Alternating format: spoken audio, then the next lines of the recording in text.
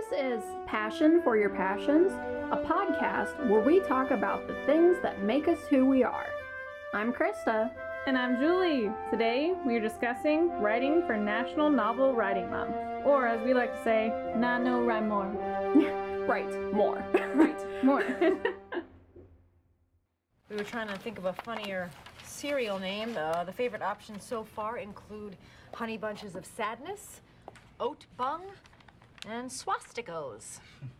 Fruit Lupus. No. Dingleberries. Fart nuggets.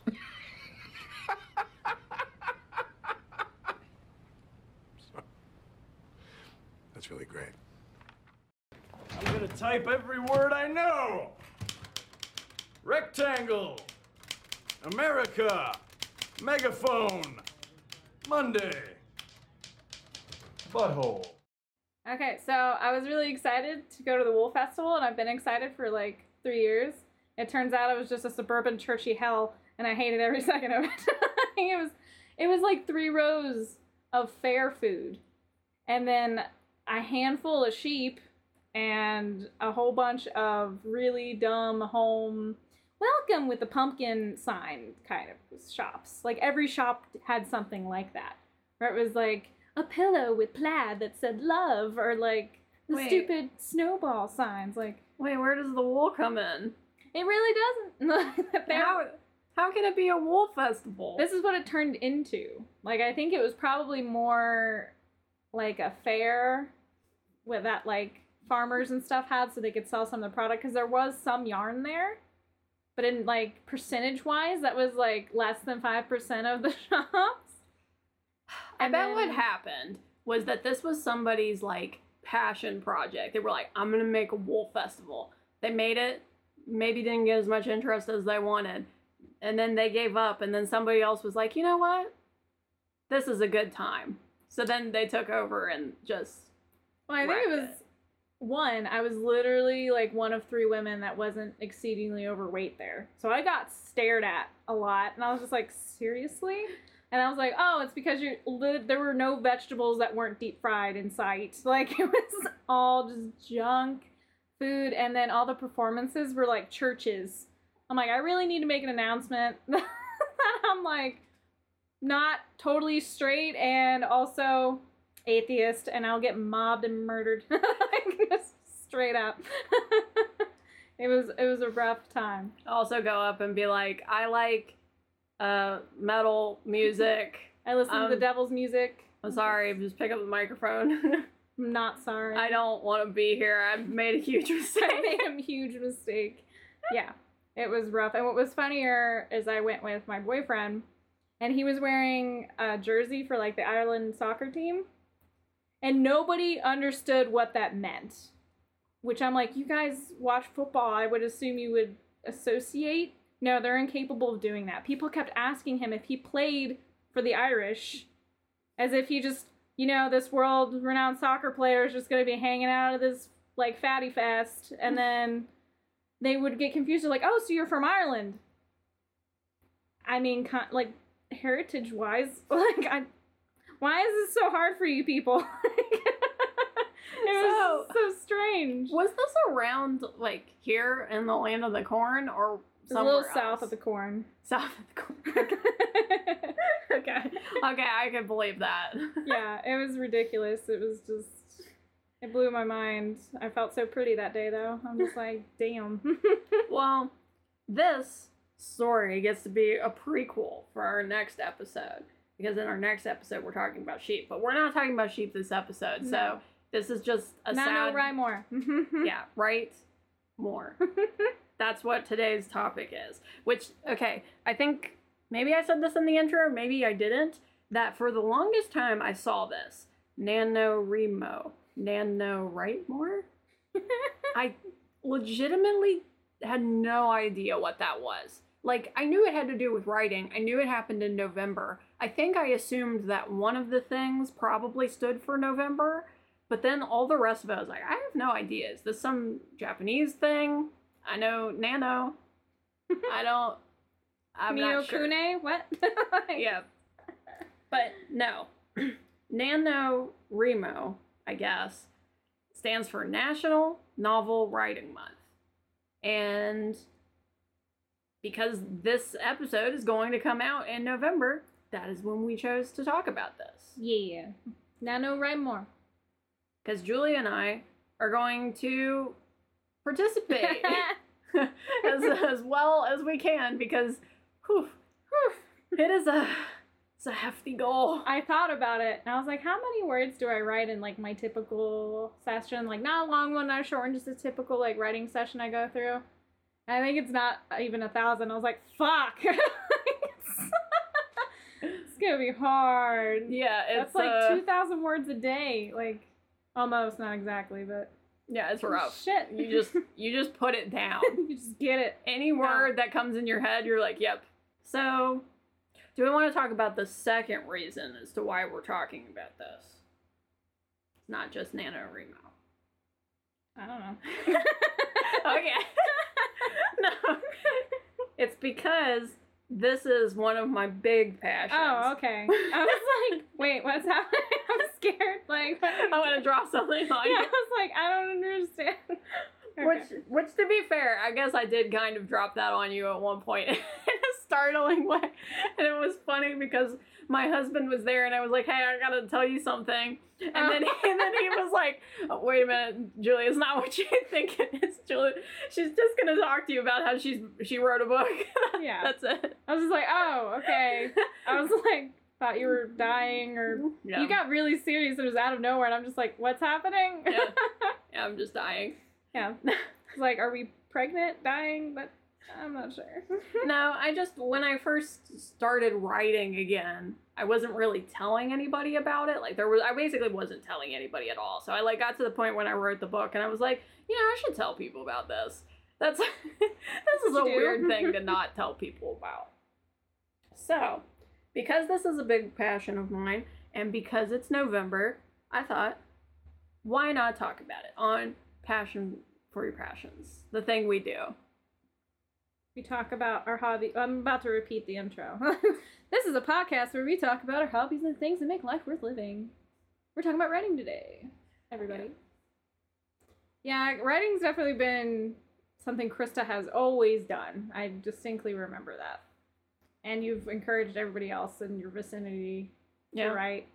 Because I will be completely honest, I did not give a shit about writing until I would see you write all the time. And I was just like, well, I want to bond with you on things. So I started writing. I love how that's a major part of your story. Yeah. This is like, I want to bond with Krista. Well, do you remember, I can't remember what they called it, but it was in elementary school. They made us write a book every year, like this stupid little, we had to draw the artwork on the front. Something that's definitely you. But essentially, I did one the year before you and I were friends. And it was complete horseshit. It was just me going like, they're making me do this. And I just like wrote about cats or something really ridiculous. And then the following year, I saw like you get into it and you like went all out in the art. You went all out in the story. And I'm like, oh, you care about this. I just throw something together. I literally made a story. I remember my story because when I started writing, my mom teased me. She's like, I know you don't give a shit about writing. She's like, you know how I know? It's because that stupid fucking book you wrote in 6th grade. I went, what? And she said, yeah, you heard someone, like, in a movie or something, someone talk about a weeping willow, and you didn't know it was a tree. And so you just made up this really dumbass story about, like, a girl named Willow weeping somewhere. And then you found out, like, you talked to me about it, and I went, that's a tree. And just at the end, you went, and then she turned into a tree, and that's where it came from.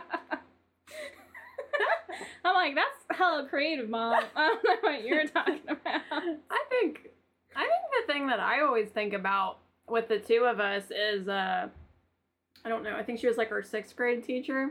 You remember when, I don't even remember what the assignment was, but we wrote like this story and like the purpose of it was like to be as weird as possible. And I think like for some reason, we wanted to like prank our teacher. I'm not really sure exactly what the point was, but like we made it so ridiculous and then we handed it to her and we're just like, ha, ha. And then she was like, basically like, oh, okay. And we were like, no, we actually did the assignment. Oh, yeah. I remember that now. We did the assignment and then we wrote the most bullshit nonsense we could possibly think of. and then handed that to her, and then, yeah, like, literally a second later went, no, he didn't. He couldn't handle not possibly getting a good grade on it because we put so much effort into the prank that didn't really work. And I really, like, honestly, to tell you the truth, I could not remember. I don't remember what this prank was. No. Like, what it was about, why we thought it was a good idea to go through with this prank, or, like, and then why we backed away from it. I think really we backed away from it because, like, you could tell the teacher, like, immediately was like, okay. Like, she took it seriously. We were like, wait a minute. We thought you knew we were smart and wouldn't do that. So, yeah, I think one thing I just kind of wanted to talk about, this was kind of our first thing, because, I mean, we're kind of reminiscing now, but just the, why did I start writing? Julie says I always did.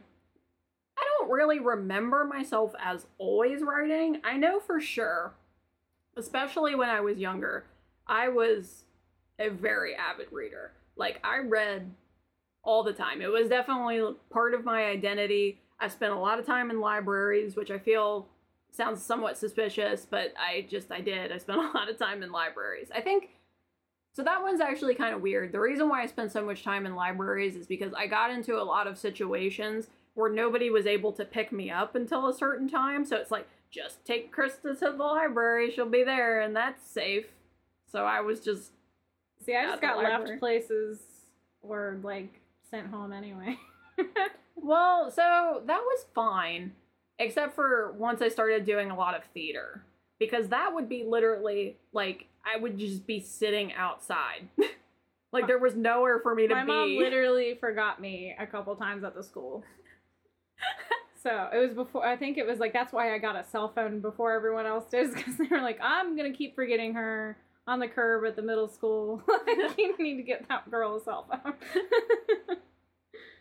No, mine was just more, nobody could come get me, so then if not, I'd just be trapped outside school, because I don't know why. Our school was kind of weird about this. They did not want you in there. Yeah.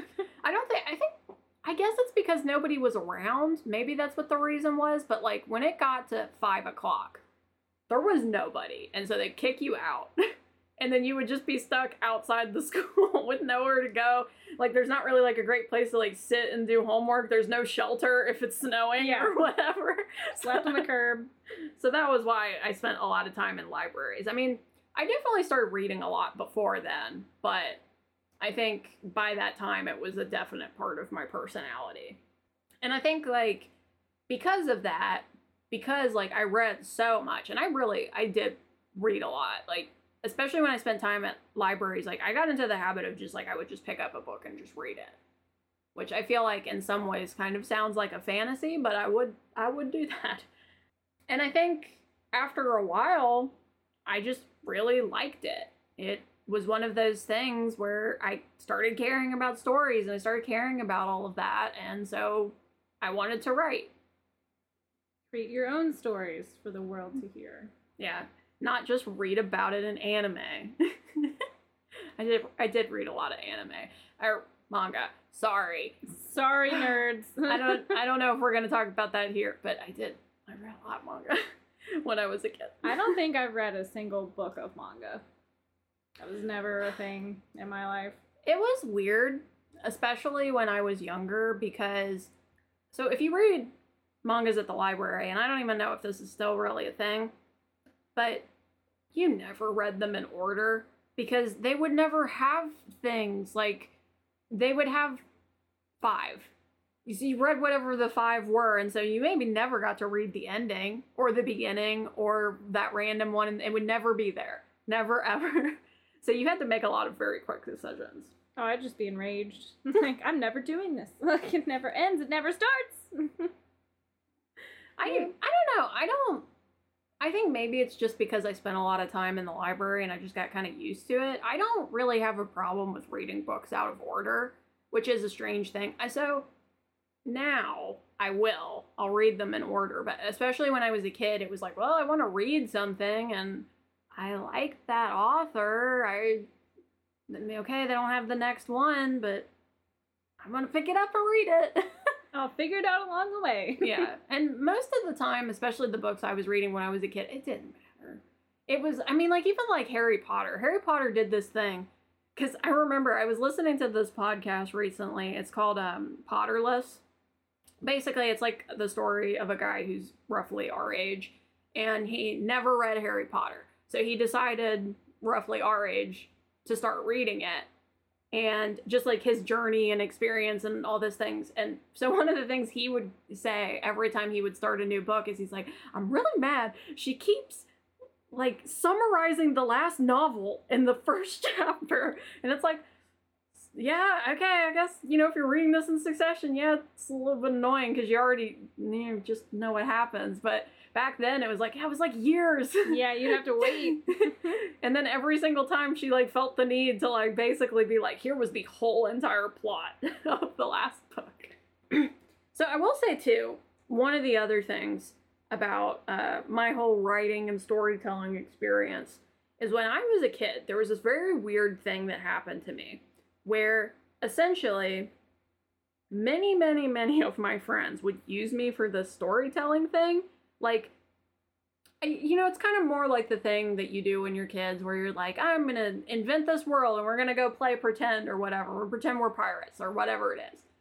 And they would like essentially utilize me to make the story and make the world. She's the creative nerd. Make her do it. It's Yeah. like you're the DM. Yeah. Yeah. Playtime. I had a lot of DM practice. And so some of these things I would write into stories. There were a couple examples where I was like, hey, I like this. I'm going to write this into a story. But sometimes it was just a thing that would happen. And I find it weird that legitimately like 3 separate times this happened to me. Like once when I was pretty young, once when I was a bit older, and then once when I was a bit older after that. Like just, it kept happening to me. Which, I don't know, it's just a weird thing. I don't know. All my playing was mostly prank related. Dumb pranks, obviously. So I don't think I made you do that. Maybe. I mean, we've never talked about the pile before, or the mountain. I don't remember what we did call it, but like... I remember the Fountain of Youth. I don't know what you're talking But about. that was like a joke. I think I just remember the dumb jokes. I don't remember the actual like worlds or anything. Well, no, because I remember the thing that I'm talking about was there was this one time, I don't even remember why we did this, but I was staying over at Julie's house, and then basically we decided it would be fun to put as many pillows and blankets and things as possible on top of each other. That's all your fault, because that's how you'd wake me up. Is that why? Yeah, you would. That's how you'd wake me up. But I think we talked about it before. It's because you don't like to yell or anything or disturb people. So instead, you would just suffocate me until I woke up with pillows and stuff. Is that why you did it to me? Yeah, you made me mad. So I started doing it. You're like, this is a fun game. Like, yeah, it's a game. Like, just like, pillows and shit on me.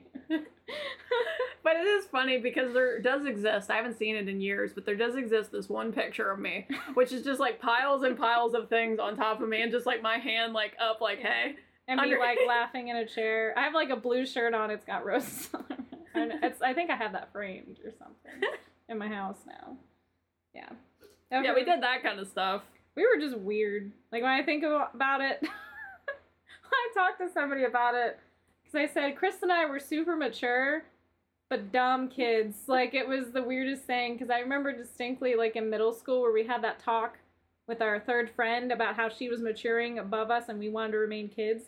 Like, do you know how hard, like, how mature you have to be at, like, 12 to have a conversation and to know what you want in life at that time? But we essentially were like, hey, you want to be an adult? We don't want anything to do with that. So... you either need to, like, decide different activities while we're with you or just go away. So it's like we do the dumbest things. I remember that. Yeah. Oh we were very mature about it. She slammed her chair and made a scene in the cafeteria. But like, I just think about that stuff like, one day we're doing that, the next day we're trying to suffocate each other with pillows. Yeah. Dumb shit. And I don't know... There's a lot of things. There's a lot of those things that I remember, too. Trying to high five while we're swinging. Oh, yeah. Just, like, trying to break each other's hands with high five. A lot of ours required damage, I guess. Hurting each other in one way or another. That was probably mostly me. I guess getting back to the topic, what about you? Is there anything that you want to say about writing and, like, your past with writing and just kind of a thing that you did here and there? All I put was it's all your fault, like on my notes. Because like I said, I didn't give a shit. Like I hated reading. My parents would lock me up in my room because I wouldn't do the reading. And so my like math and science were through the roof, like A++. Reading was like C on a good day. Like I can't spell, I can't read, go to hell. Like I just hated it until Harry Potter. And then I started to like reading. And then you started giving me books at some point to read. And so, I mean, it all built kind of on you. Like without you, I don't think I would have cared at all. It is weird because I feel like you do read a lot now. It's very strange how that's all shifted. Yeah, I have a whole library, so I mean... You know, that's fair. It's kind of how it goes. But I think I've always been a storyteller, though. My whole life has been... I think it's just because my life is full of stories.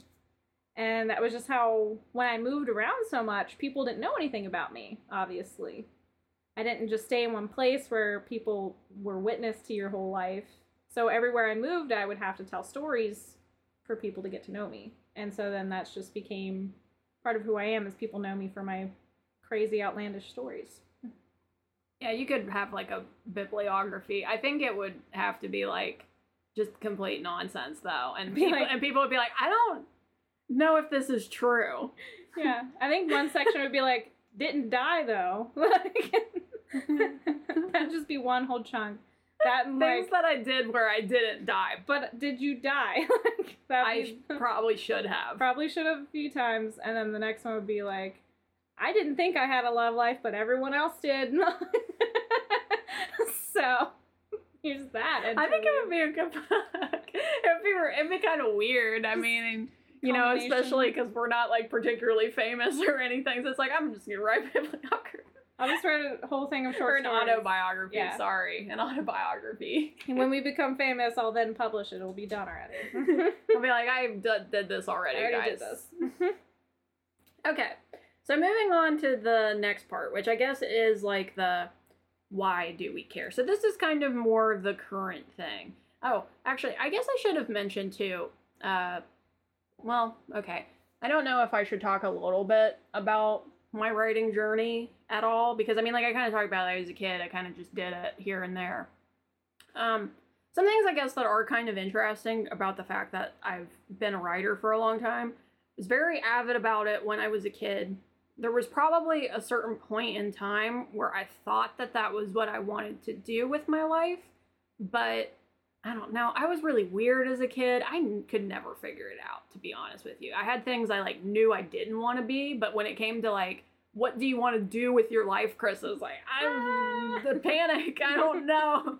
So I just kind of always viewed writing as like a thing. I mean, if ultimately, like if I ever became a writer, that would have been like the dream goal, but I didn't view it as like I have to make this happen. For sure, like go to college, all of this kind of stuff, because obviously I became a chemist. We've talked about that before. And so when I was younger, I wrote like a few projects on and off. There were like some things I wrote more. I did probably around the age of 12, I wrote like a book. Like it was like a full thing that I finished and wrote. But then from there, it was kind of like on and off projects. It was never really things that like I necessarily finished or anything maybe that I super cared about. And then when I went to college, I basically gave it up, which was kind of sad. Not so great. I mean, I think we've talked about this before a few times. Yours was writing and mine was music. And we're both like on the brink of tears when we talk about it. Yeah. Like, you know, it was... and there was a lot of reasons. I think one was just because I didn't view it necessarily as being the most productive. You know, I wasn't, like, if I wasn't going to pursue it wholeheartedly, like, kind of what was the point? And, you know, I was nervous about the money thing because, you know, being an artist and this and that. And then I think I also had, like, some issues with writing it for a while. I didn't, like, have a great way to write things. Like, I had some computers, but I think the computers that I have, like, didn't have a great writing system. So, like, I wouldn't enjoy doing it as much. And then, basically, when this is kind of a segue into this next section, basically what happened was the year that sucked completely, where all of these different things came out, and it was awful. Like, it was basically Game of Thrones. I think this wasn't maybe at the same time, but like Dexter had come out maybe a couple of years before, and that was terrible. Star Wars ended, and that was pretty terrible. And I think I just got really mega depressed about it. And it was one of these things where I was super angry. And I was like, this just makes me so mad. I need to do something about this. And then from there, well, actually, there's one more step to this. I started listening to a podcast, which is The Adventure Zone, which some people know about, which is basically a D&D podcast. And for whatever reason, this podcast just kind of finally broke me out of my rut, where I didn't feel like I needed to 100% know what I was talking about, be basically Tolkien or bust in order to write. It was kind of like, no, just have fun with it. You can make a story that's just fun. It doesn't have to be like the most epic thing in the universe. Just write because you like it. So that's kind of my thing, and I don't know, maybe we'll get back to it as we're kind of talking about some of these other things, but that's just kind of like how I've gotten to the place where I am now, which is more just writing for the fun of it. I would love someday if I could be published. That would be a totally cool thing, but I just like writing. I enjoy writing stories.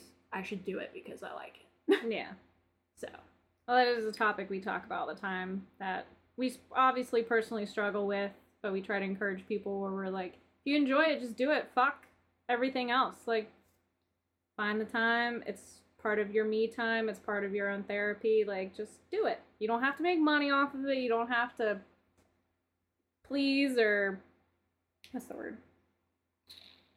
Prove anything to anybody else. Like, it's for you, and that's enough. Yeah. Yeah. So, talking about kind of the now, the why do we care about writing and storytelling? Is there anything that you want to say? I've been like giving you this episode, and you keep just passing it back. Like, Well, I'm talk. checking. Do you have anything you want to say? I mean, I can start talking about some of these. No, like... fine. I'll take it. Give me the Okay. mic. Okay. So, as I mentioned, I'm more of a storyteller than I am a writer, I would say. And always have been. I think stories are part of what makes us human. Like, that's been a consistency throughout time. It doesn't matter what culture or what time period, people have always told stories. And that, to me, is like true human connection. You don't have to necessarily agree on anything else, and someone can like your story. Like, that's just part of it. And there's like a beauty in that, and that's typically how I connect to people, is I start telling stories. So I guess that's, as a writer, is a way to reach more people with your voice in a way. But Krista was going on about all these stories that just upset her. And what was funny is, I mean, I've read a lot, but I also am ADHD, which means I don't remember most of what I read. So I was trying to think of like novels that upset me, but I also just get bored. What'll happen is I'll start a series, and it'll be like 20 books. And I'll read 2 books a week, like 500 pages each, forever. And then just one day, one book, I just don't like it anymore. I just stop. Like, I don't need it to end. Right. So I'm not as disappointed as Krista ends up being. Like, I can just stop things and be like, well, I won't remember shit anyway. Like, it's not going to bother me. And I do it a lot, and it has irritated, like, pretty much everyone I've ever dated, that I'll just, like, be watching a show with them, and I'll just stop being interested. And I'm like, you can keep watching it. They're like, no, I started with you. I want to finish. I'm like, I don't give a shit about it. I don't want to watch it anymore. So that is pretty funny. That's on your own time. Like, I don't care. So like I said, because of that part of my personality, I don't have big disappointments in that way. But I would say one that was in particular, because we mentioned shows and movies and things, because it's like a story building, is Supernatural. Really bothered me. And that's because, well, it went on for too long. Like, I understand there was, I don't know if it was the writer's strike or what, but essentially they got canceled on season 4, and then season 5 they just had to bullshit their way back into a story, but they did it, and it was great. Like, they created a new character, Castiel, that everyone liked. But I love character development. If it's a show or a book or anything, that's one of the big things. I love to see people change and grow. And so the ultimate thing to kill a book or a TV series is if the characters don't fucking change. Because it's boring. Like, after so long, it's the same stuff. And Supernatural, any slight sliver of character development the two main characters got was always rewritten or undone. And I'm like, what's the fucking point? Like, season 1 and season 10, they're the same goddamn people, and that's stupid. Like, because they kept having, like, memory wipes and things, yeah, they would right? just... It's essentially still, like, one is the demon child and feels ultimate guilt, but is technically the goody boy because of that. And the other one's, like, all protective brother and angst. And I'm like, get it, fuck. Like, it's so boring now. Yeah. Another thing, too, that I have problems with, I mean, to talk about Supernatural as part of this, is I don't like things that never end. I know that this is a thing they love to do in TV shows and stuff. I'm like, please... You have to end it. It is so, like, after a while, I just cannot care anymore. It doesn't matter how interesting the story is.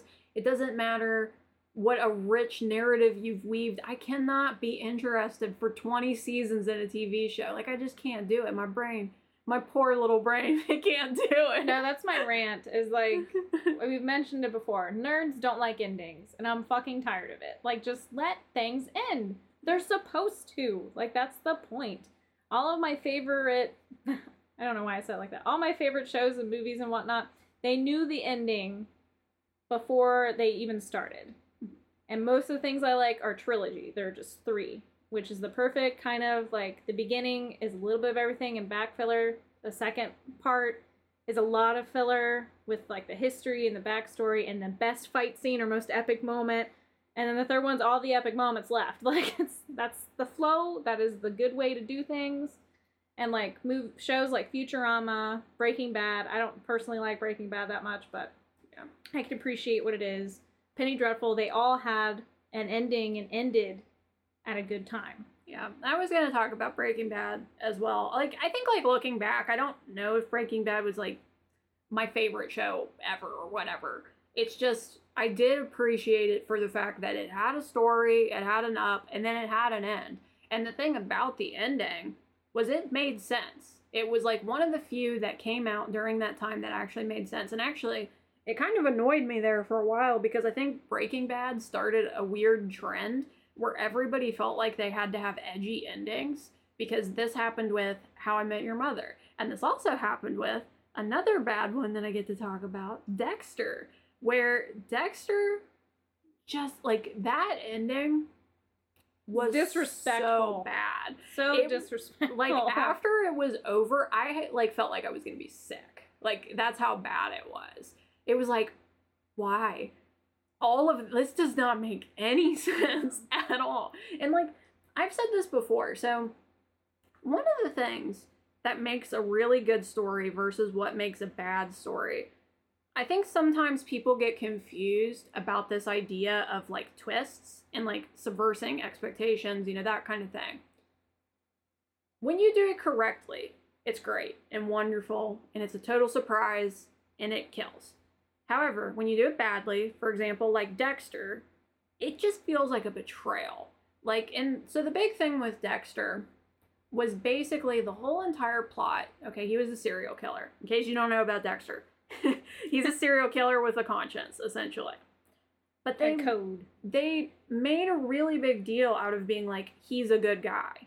That was like the whole message that they went across the whole entire time. And then the ending was essentially like, no, we're going to treat him like he's the worst guy possible. Absolutely. Like, he's just going to get completely shit on. And it's like, but you spent 7 seasons of basically trying to convince me that that wasn't true. You could have been more gray. You could have, you know, had him have more bad guy moments, but you didn't do that. Like, you had him, like, he specifically went after other serial killers, or, like, you know, he wouldn't kill certain people because it messed with his code, and, like, he tried to do good things, essentially. And it's like, so for you to have the ending be just basically, like, completely shitting on him, it was so bad. Yeah. And, well, the key to a good twist is that when you go back and watch again, you can see how they got there, I think. When they just do a twist to do one, it just makes you mad because you're like, why? What was the point? Where did that come from? but even if you didn't pick up on the little things that led to this twist, there's still a part of you that kind of knows about them. So when you get there, it's like, oh my god, like your mind's blown. But then you piece it all together and it all just like makes sense. It's part of the journey with it. Like, for instance, one of our favorite video games, Jade Empire, that twist to this day fucks with us. And like every time we replay the game, we're like, fuck you. Like, we get so mad from the beginning at the character that like does the twist on you, and you're just like, piece of shit, I hate you. And anytime he says anything, we're like, fuck you and everything you are. Like, we're just so mad. Well, even the thing that's funny too is there are like a couple moments where it's like it hints at it, and then like especially because I remember like the first time I played, I did not see it coming at all. Like it was just not a thing that I expected. And then I went back and I played it again because that's what I do when I really like a game. And then I was like.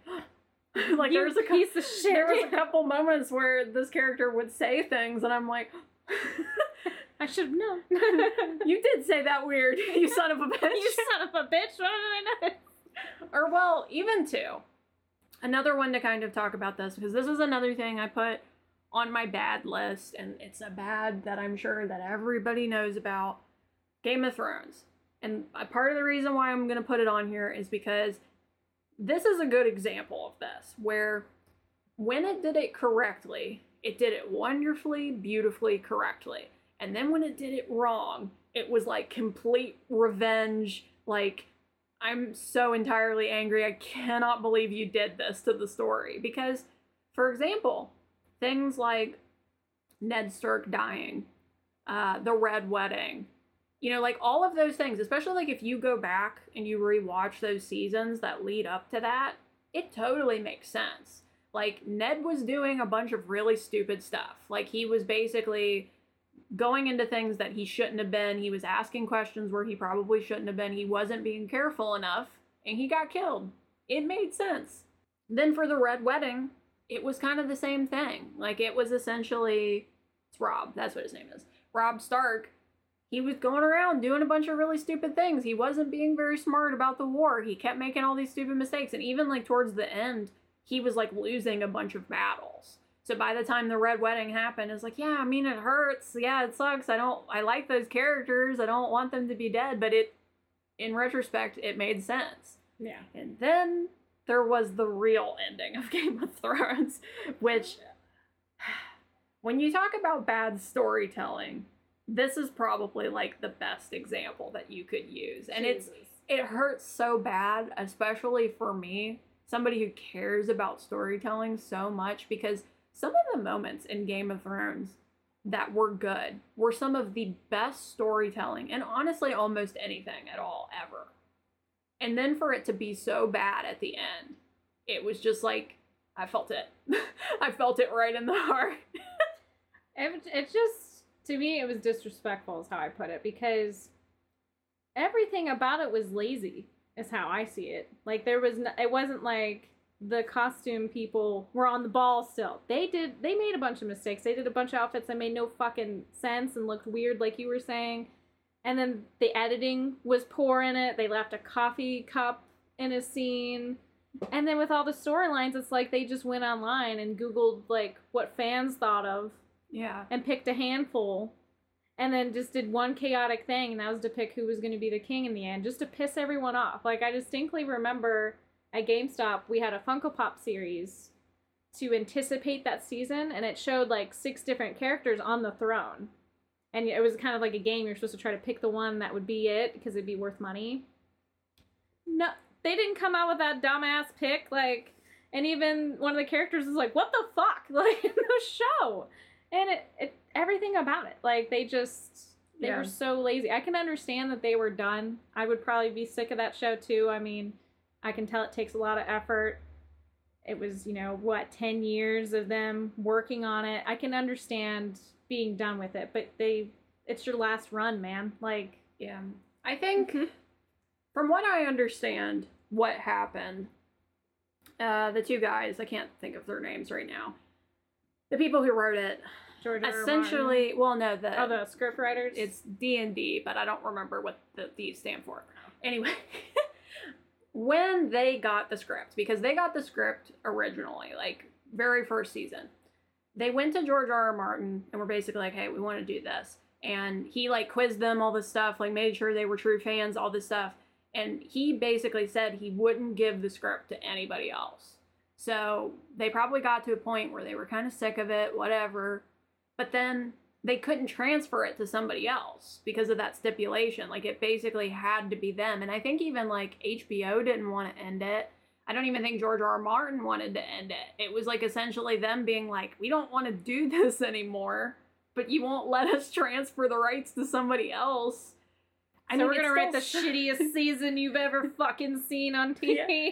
It still sucks. I'm not, like, saying, you know, this, that, or the other about it, but they could have definitely handled it better. Like, I think if George R. R. Martin had found somebody else who he liked to pass the script on to, you know, something like that. But yeah, instead it just ended up with, it's so bad, and nobody was happy. And it's just, it's so bad too, because even looking at it, there's things where you could be like, okay, this could make sense. Like, if you had the timing and you, like, worked your way into it or whatever. But then, like you said, too, there were just all these things that were so stupid and just so, like, they forced it in there. Because, like, I know the one, and, you know, just to be fair, I mean, for anybody who cares, I'm just going to spoil some things in Game of Thrones. I think no one really cares anymore. Nobody's telling anybody watch Game of Thrones anymore. No. Mm-hmm. The biggest one that irritated me was the Sansa thing. And it's not because I disagreed with it. It was because it was like, so wait a minute, you're going to do this whole thing where you're going to purposefully unify the lands. Like, under one king, you're going to make it kind of more of a democracy, kind of. But then the North is just going to be separated. That doesn't make sense. All of you band together. We're going to fuck off because we hate you. Yeah. And it's like, I understand that that's kind of like where the story, like the North story was leading, but that explanation didn't make any sense. And it irritated me. So, and even too, the king thing, where Bran ended up being the king, it was like, so wait a minute. So the kingdoms are going to be unified under Bran, your brother, but you're going to say, fuck off, the North is separated. What? I still love her for when they're like, yeah, Bran will be king. She's like, what about his dick? Like, it doesn't fucking work. That was my favorite moment of the whole season. And she just straight up was like, is anyone questioning how he's gonna have kids? Like, no, I'm the only one that thinks about his dick working. Like, yeah, that was the highlight of the whole season. Ugh. Yeah, no, there were so many. I don't think I liked any storyline, like how it was resolved. There are ones I'm okay with, like, I guess, yeah, but it's mostly minor characters. For the most part, I don't like any of it. Yeah, and I think, like, one of the things too is they didn't answer a bunch of questions. They left a lot of really, like, hanging thread things. Yeah, I think even, like, the thing with Arya was kind of weird and out of nowhere. So, like, for example, the whole Daenerys thing, where she always kind of had this thing where it was like, oh, I can't get pregnant. And, like, they brought that up, like, multiple times. And then it just kind of ended up not being anything. And I was like, so why do we waste so much time on this? Like, you brought this up, like, almost every single season. And it was nothing. Yeah. And there was a few things like that. Like, I know one of the other ones a lot of people got mad about was, like, all the symbols. Because, like, when the White Walkers or whatever, when they'd kill people, they'd, like, leave them in a symbol, you know, on the ground. And it was like, what was that? Well, we gonna answer it? Is there any reason here? No. There was just a whole bunch of things. No reason. Oof. But if we want to talk about things that are more, at least what I consider to be good stories, I know one that I really ended up liking a lot, which I'll maybe talk about this and then maybe we can move on, is I really liked Horizon Zero Dawn. Did you play that one? That ended up being actually, like, a story that really stuck with me for a long time, and I wasn't expecting it. And also, it was weird, because I could not give a shit about the gameplay in that game. Like, there was all these times where it'd be like, hey, you should, like, go do this side quest, and I'd be like, nah, fuck off, I'm getting to the story. I don't give a shit. I cannot stand the gameplay. I don't know. I think it's just because Horizon Zero Dawn kind of tried to be an RPG. I mean, I think it technically is an RPG, but I just did not enjoy the RPG elements in that game. Like, they didn't really lead anywhere that was interesting. It was not interesting to gather resources. I couldn't give a shit about killing the dinosaur robots. Like, I was like, I don't. I gave a shit about killing all the dinosaur robots. Okay, well, you kill all the dinosaur I did, robots. yeah. Well, what would happen is I'd come across one and be like, oh, fuck! And then spend way too long, because I'm way unprepared to kill it.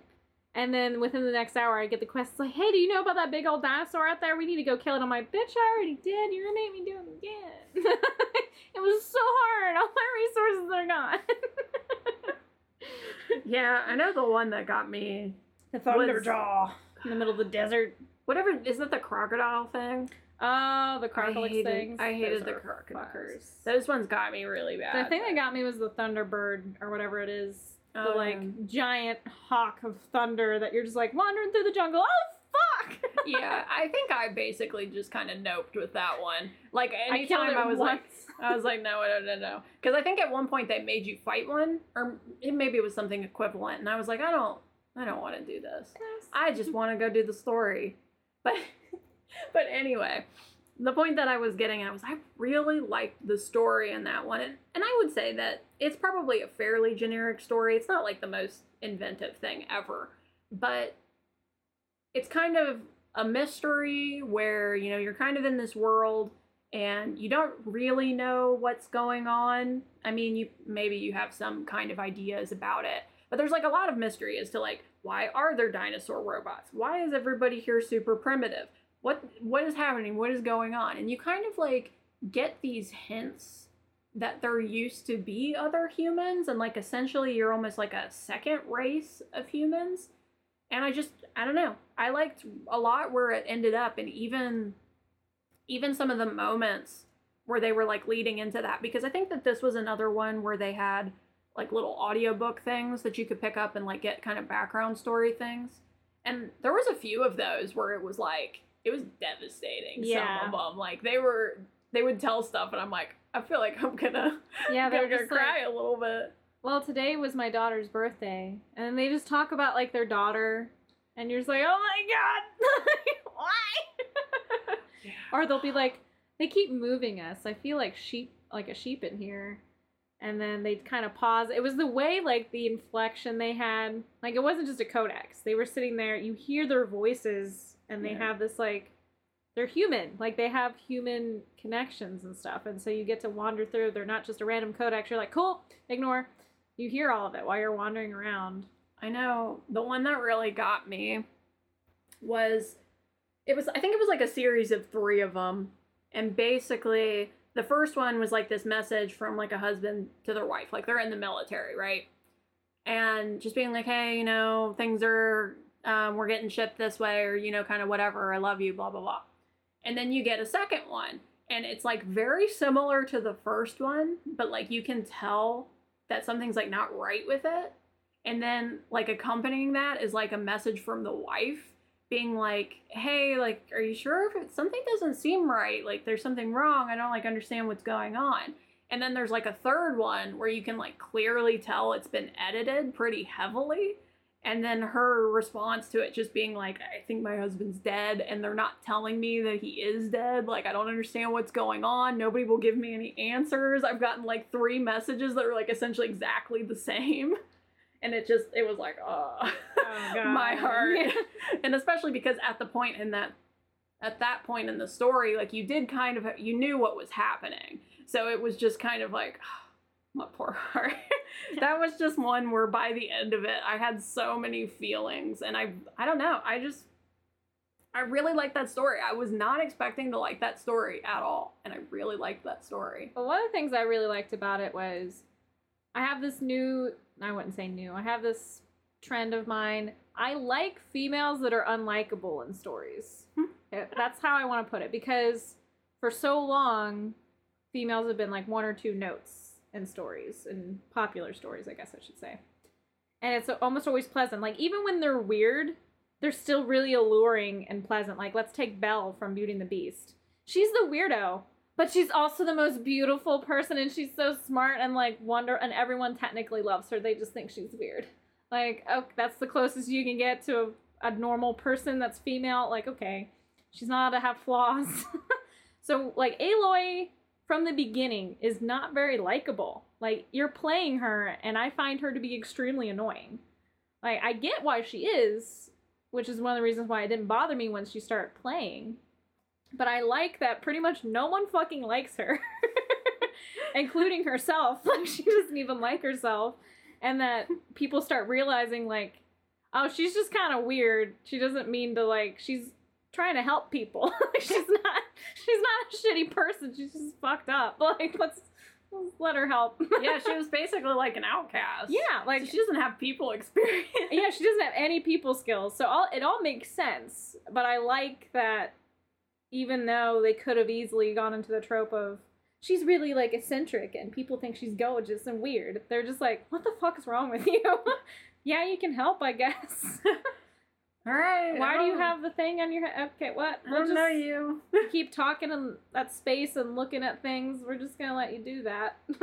You want to help us? Fine. Yeah, and a couple of us will hit on you because that's always fun, but otherwise, nothing will come of it. Yeah, nothing does come of it. I did like flirting with the one guy, though. It's not the king, the other one that you can flirt with that lost I think his I did sister. flirt with the king. But I flirted with both, but, like, it was more fun to But I think I flirted with the king because I was like, is anything going to happen? And nothing did. Nothing does. So I don't know why I flirted. No, I was mean to the king. I was like, you just want to use me as a booty call.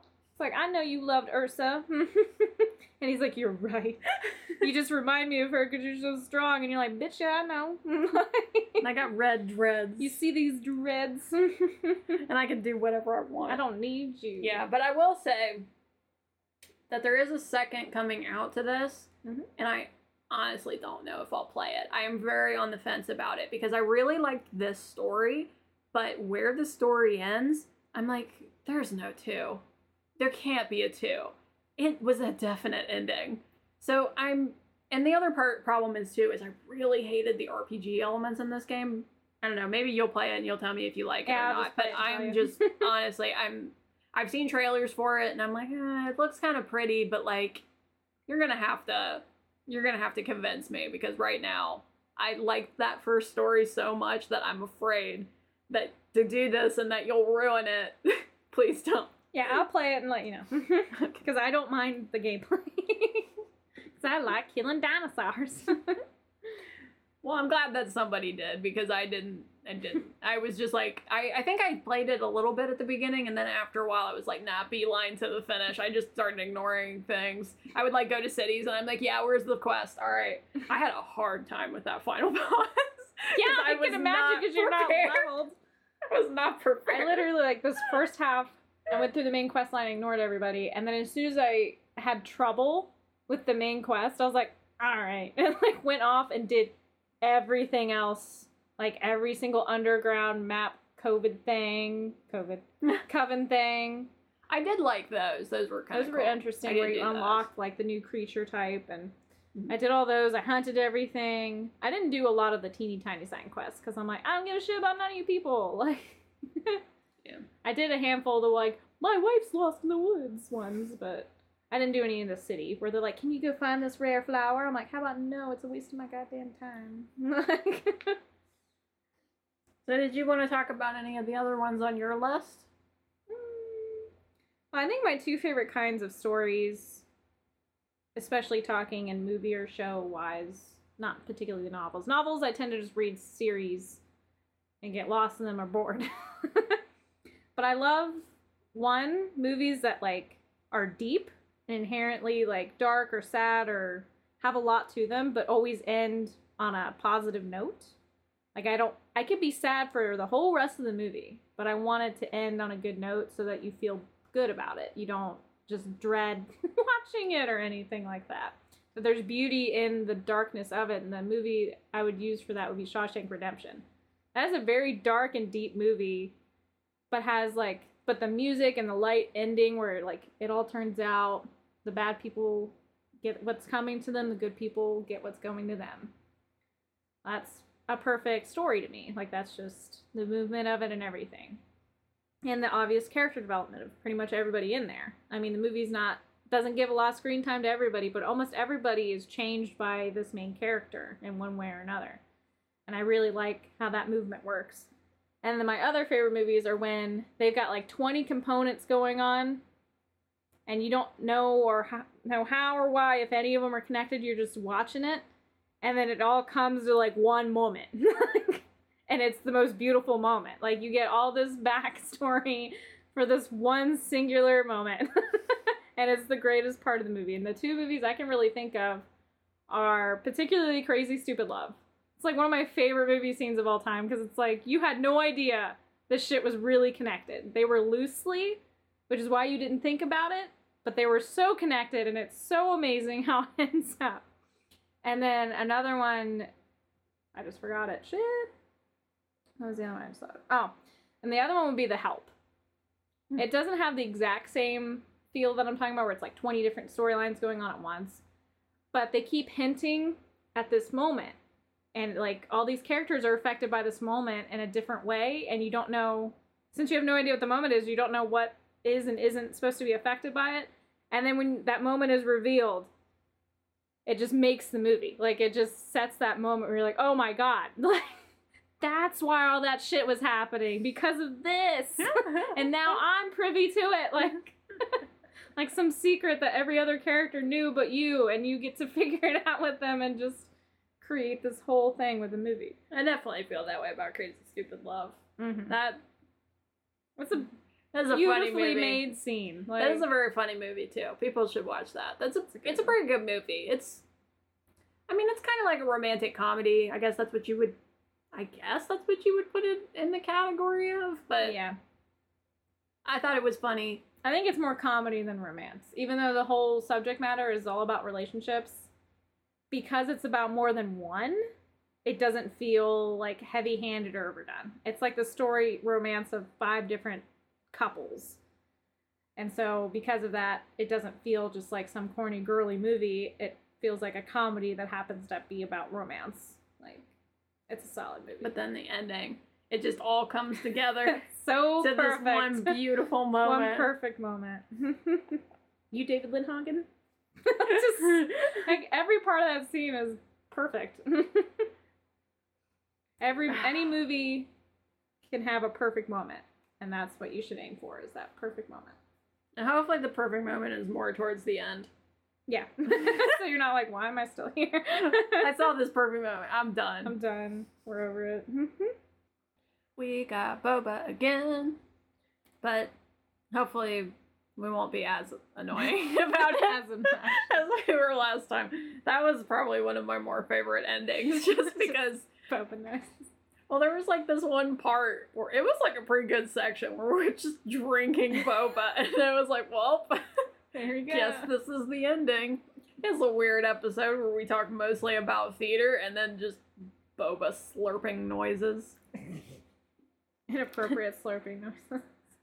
Okay, so it's my story time, and I didn't want to talk about something that was like too related to stories or writing or whatever. So the story that I have chosen to tell is a story that I told a lot when I was younger. I think Julie was talking about how I used this for some kind of interview, audition or something. I don't even remember why, but whatever. I guess we like maybe had to tell a story or something. You're supposed to tell a funny story, and I critiqued you because I'm like, that's not funny enough. Well, fair. But I still thought it was pretty funny. So, set up to this story. Julie and I come from, well, Julie's kind of weird. Under, she's kind of weird. Yeah, we come from the land down under now. The land of the corn, but like a smaller kind of, I guess you call it a town that is in this land of the corn place. It's not very big, is basically the point that I'm getting at. So there was, around this time, because this would have been around the time we were in high school, that there was this particular light that for whatever reason, I could not tell you, it took so long for this light to change. And I think it was because the main stretch of it was like basically like a highway, And then you had 2 stretches off the side of it that was just like a 2-lane regular kind of road. So if you were on the 2-lane road wanting to turn left, basically, you could be sitting there for like 10 minutes. And I swear, if you went there late at night... Oh, it wouldn't turn. Yeah, it was just like, should I go? Yeah, I ran a couple red lights. Like, I'm like, I waited so long. Do you not know I'm here? There's nobody Keep here. reversing and pulling back up. Like, come on, buddy. It's weird too, because like especially when it's that late at night, it's like there's nobody there. There's nothing No. to do on that road that late at night. It's empty. So it's just like you sitting at this light and it's like, please, I just want to go home. I just want to go home. But anyway, so I was sitting at this light, and across the way there was this guy who was in another small car, and I think it must have been just like not a very busy day, or the way that our cars were positioned, whatever. I could like clearly see this guy. Like I like almost had like just full view of this guy, and he was just rocking out, just completely like banging on his drums. Like I would guess he was probably listening to like some metal music, because that was kind of the way he was doing it. It wasn't like gentle drumming or anything. It was like Neil Diamond. yeah, it was like full head banging. Like he was into it. And I mean, we were sitting there for like I said, like 10 minutes or something, and I'm just sitting there across the way, just watching this guy drumming out and being like, I guess I don't know what to do here. There's not. I like. Air guitar. He wasn't like paying any attention to me. He was just like full drumming out for like 10 minutes. And then eventually, you know, the light turned and we parted ways. But it was just one of these things where just sitting there, like, because I just had such a good view of him. And this guy just like relentlessly did not let up for 10 minutes. It was like a feat to stamina and everything. And then we just went our separate ways. Never saw Drummer Man again. No, but I do think about him sometimes. You know, Where is he now? when I'm at very long lights and I'm like, man, I wish he was back, because I'm pretty bored. Especially when I'm at that light, because that light still exists and I think it's still a problem. The Drummer Man. I don't know. You live closer to that light, so you can tell me if it's a problem still. Well, yeah. The weird thing was I was at that light at like 6 in the morning. No, it was like 5:30 in the morning. And I'm one of those people, I probably wouldn't notice that Drummer Man. I don't pay no attention to nobody when I'm sitting in a light. Like, I'm either in my own head or on the phone or singing or doing, like, I'm the person you watch. I'm not the person who watches. And I got a message from, like, one of my exes from years ago. Just sending a message like, were you at this intersection at like 5:30 in the morning? I went, maybe. I saw you. All right. Like, what the fuck am I supposed to do with that? It was one of those weird, like, okay. No, I feel like I notice people in cars a lot. I'm not really sure why that is, but I don't normally notice them doing anything particularly bizarre, I guess. It just, I don't know, this one time, for whatever reason. And it's weird, too, because that intersection, the lanes, like, across are pretty long. But I don't know, much like our Seattle story, apparently when I see something, I'm just like, whoa. And I'm very observant, because I don't know, I watched this Drummer Man for a very long time. And it was very good. No, I think I'm the one people watch. So whenever I have a lot of instances where I just look over and I'm like horrified when I'm stuffing my face with a taco or sushi or something. And then I sing a lot, and I'm animated when I sing, so I mean, I think people probably watch me. Not to sound conceited, I think that's what happens. And I've had people in traffic get out of their car to come talk to me. So I definitely think I'm the one being watched. What do people say to you? Usually hitting on me. Yeah, I was like in traffic on one of the main highways we have. And it was the kind that you'd stop for about 2 minutes and then move a little bit, stop for 2 minutes. And he like was in front of me. And just like, or no, he was behind me, came up behind me, and then got in front of me. And honked at me and said something like when he was getting in front of me, and I just let him over. Like, I don't care. And then, yeah, he parked his car and got out to talk to me. And thanked me for, like, letting him over. And, like, you're so sweet and you're pretty. Like, he hit on me. And I was like, dude, you need to get back in your car. Like, let's go. Yeah. I'm not here to be hit I'm on. not I'm here. trying to go home. Like, you need to move forward. So now we probably should talk about the project at hand, the NaNoWriMo. That's just how I'm gonna say it. Write more. Right, more. So we're gonna kind of go over some tips for people because I think everyone is a bit of a storyteller or writer, however you want to do it. Whether it's journaling or novels or facts or whatever you want to do, we think that everyone is able to write. It's one of those skills. Actually, I feel that way about most skills, is that you just got to put time and effort into it. And sometimes it's overwhelming to start. So we wanted to kind of give you a rundown of how this project works and what we suggest writing tips wise. Mm-hmm. So, for National Novel Writing Month, essentially the goal is you're supposed to write 50,000 words, which is quite a lot. And especially kind of thinking over crunching the numbers and stuff, I realize it's quite a lot. But essentially the purpose of it is to write the first draft of your novel in a month. A very, very ambitious goal. And especially, if your novel is more than 50,000 words, which is possible. So, trying to think of, what would be a good example of 50,000 words. I feel like it would probably have to be a book that's around the 300 to 500 page kind of mark. That would be just my rough guess, having written. Okay, that's a very bad rough guess. The Great Gatsby is about 50,000 words. Okay. Of Mice and Men, Fight Club. Oh, so that's a pretty short book, The Giver. then. Yeah, The Giver's really short, so it's a pretty short book. Because I know with fantasies are more like 100,000 words. Yeah. Which, I don't know what that translates to either. But, okay, so a shorter book. So probably less than 200 pages. Yeah, something like that. So, tips for doing this.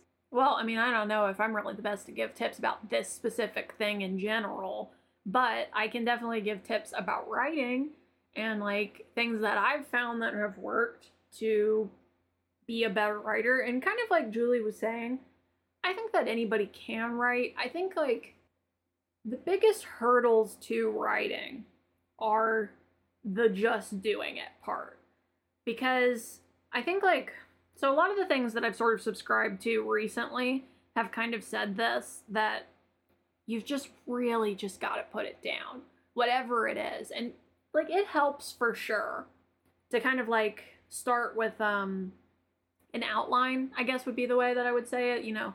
Decide what your story is going to be about. Maybe write a small summary, decide your characters, decide essentially the flow of the plot. Doing that stuff definitely helps. I'm not going to say that stuff doesn't help. But the biggest hindrance to people not writing is just you physically not doing it. And I know that kind of sounds like trash, terrible advice, but believe me, it really is. Because if you can sit there and just power through it, even if it sucks, because this is the big thing. You're gonna hate it. I'm gonna tell you. This is the secret that nobody tells you, that probably everybody tells you. You're gonna hate it at first. You're gonna hate yourself. You're gonna hate every single thing. But the thing is that if you don't write it down, it will never be written down. That is just what will happen. You could sit there and try to perfect it. Well, no, because I did that for a long time. No, we both did. It was kind of more of a joke. When you say it, it sounds silly. You're just you gotta write it down or it will never be written down. And yeah, that sounds silly, but when you think about it, how many times do you talk about an idea? Or how many nights do you just think about it when you're trying to sleep or when you're driving? You just create this whole world or this whole plot line. And to you, it's almost done. When you think of it, you're like, oh man, that was great. I'll write it down. And then you don't, and you don't remember all those details. You don't remember everything that you just thought about. And it goes to the wayside. You just never do it. So it's super easy to think about it and almost feel like it's complete because you had that thought and you're proud of yourself for that thought. But you didn't write it down, so it didn't happen. It doesn't matter. No one else will know about it. You'll never remember it. Yeah. And there's that, and there is just also the thing of, I think, just powering through it. Because what I said is very real. So I talked about how when I was a kid, I wrote a book.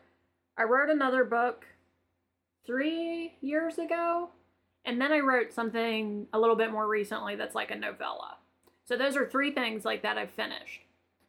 They're not published or anything. I think I said that before, but like I would say that they are completed works. Like I did it. I did the thing that I wanted to. I feel good about it. All that kind of stuff. And the biggest thing for me was just physically, no matter how uncomfortable I felt about it, just write it down. Like, because you can sit there and you can think about semantics. You can think about, oh, this isn't perfect. Like, I need it to, like, be better. This really sucks. Like, this isn't the way I want this scene to be. You know, all this stuff. And, like, I think that it's good to think about those things.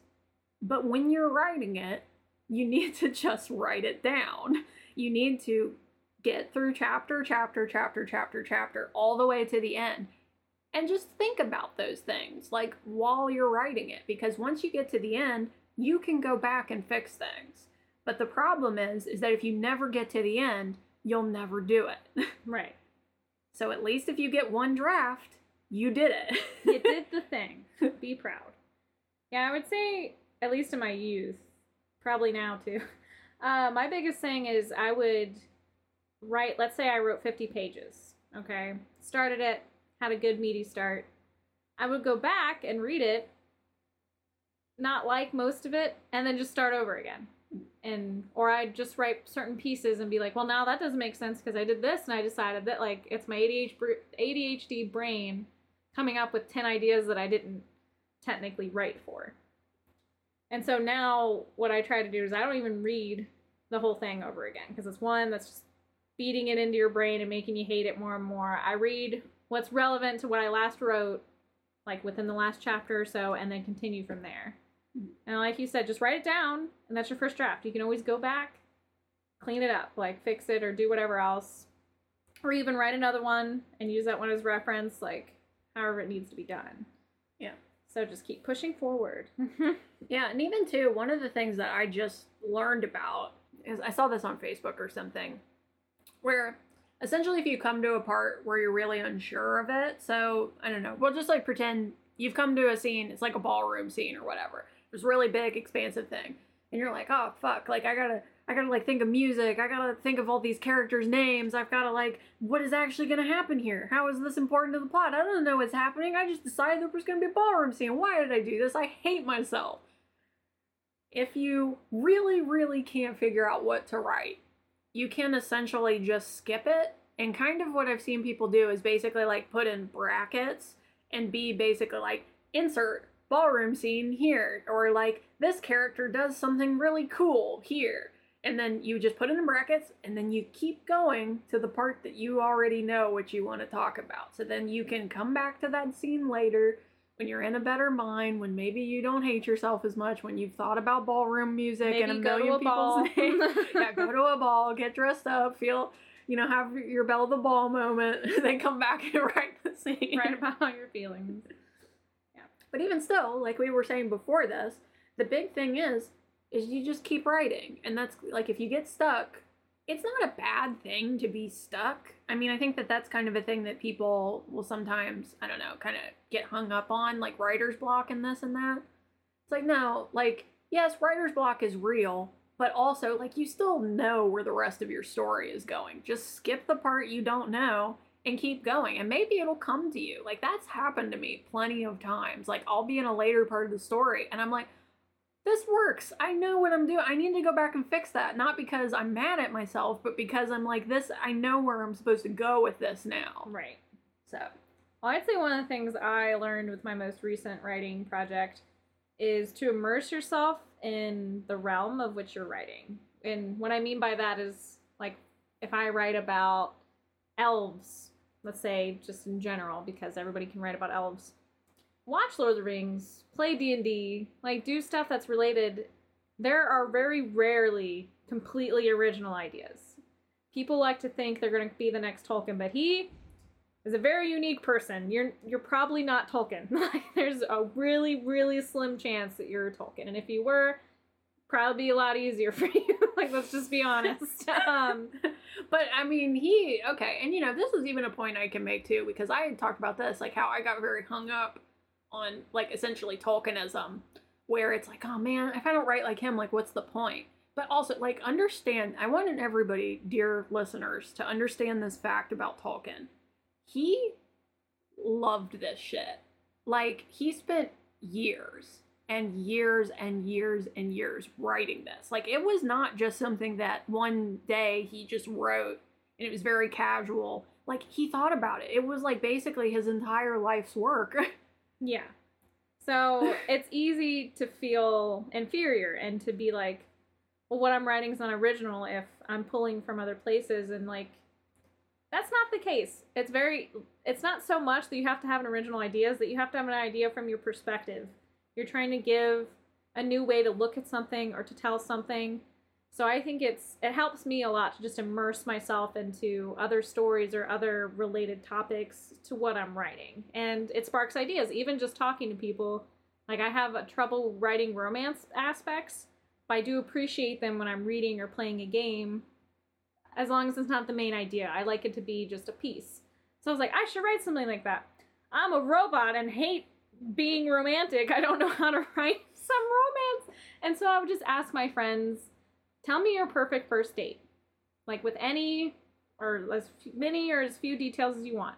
And I got completely different answers from people. Or one person was like, well, something unexpected has to happen. I'm like, well, that's not a complete idea, but okay. Like, thanks.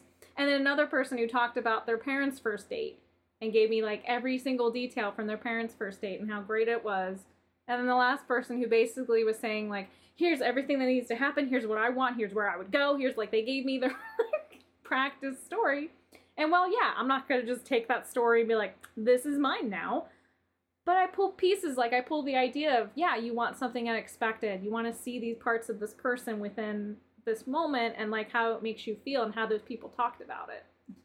And so it's more important that you're putting an idea that comes from your perspective than it is to come up with an idea that no one's ever thought of. Because that's very hard. Yeah. That's not something people just do, hence the concept.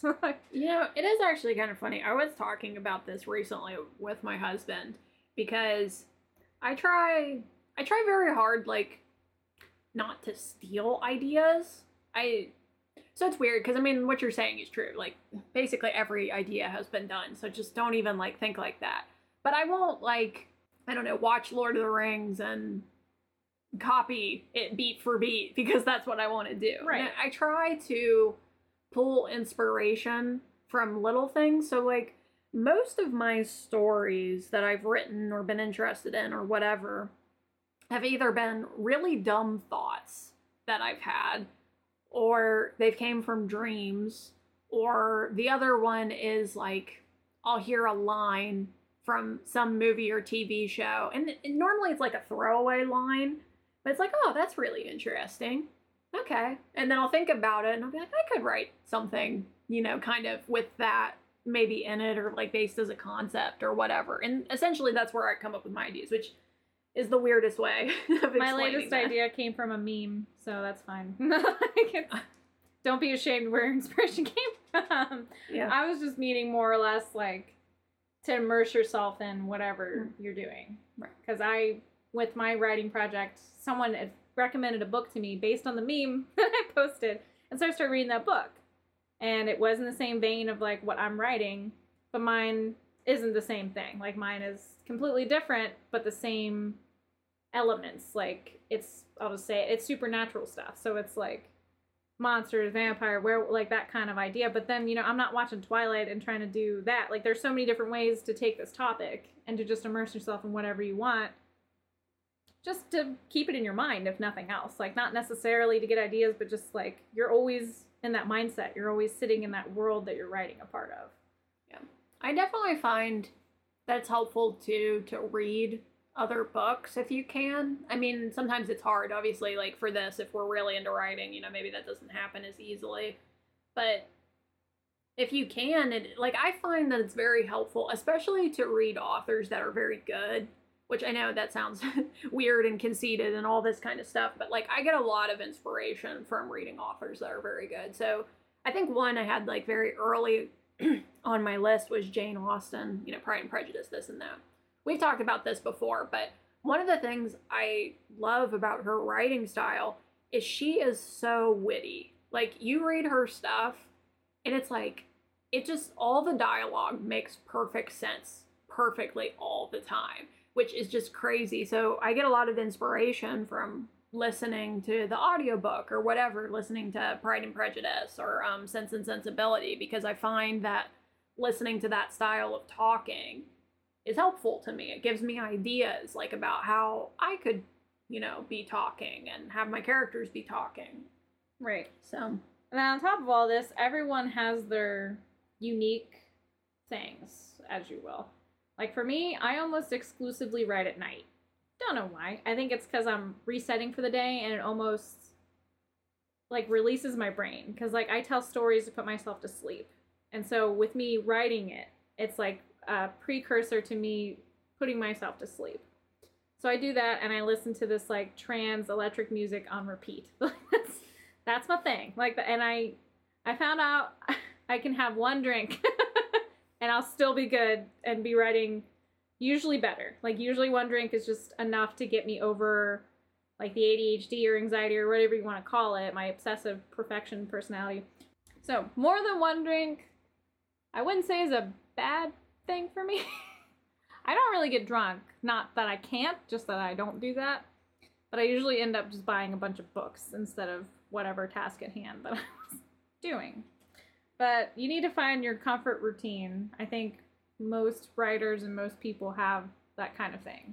Yeah. And that's just mine personally, is dark music, maybe a drink. Yeah, and I mean, it is definitely different for everybody, and it depends on what your goals are, too. So, I mean, I write because I enjoy it. I write because, you know, like I said, maybe someday I would love to have a novel be published. So, like, my goal is to write as consistently as possible, as much as I can.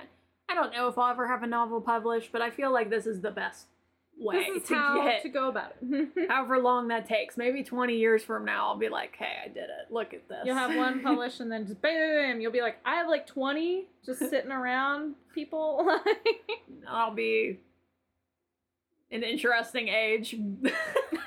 I'll be an interesting age, but I guess that's fine for being a writer. Yeah. To be honest, nobody cares. No. I don't care about most authors of books. But what I was going to say is I'm a little bit opposite of Julie. I mean, I write throughout the day. I will write later in the day, but I will say I mostly write in the morning.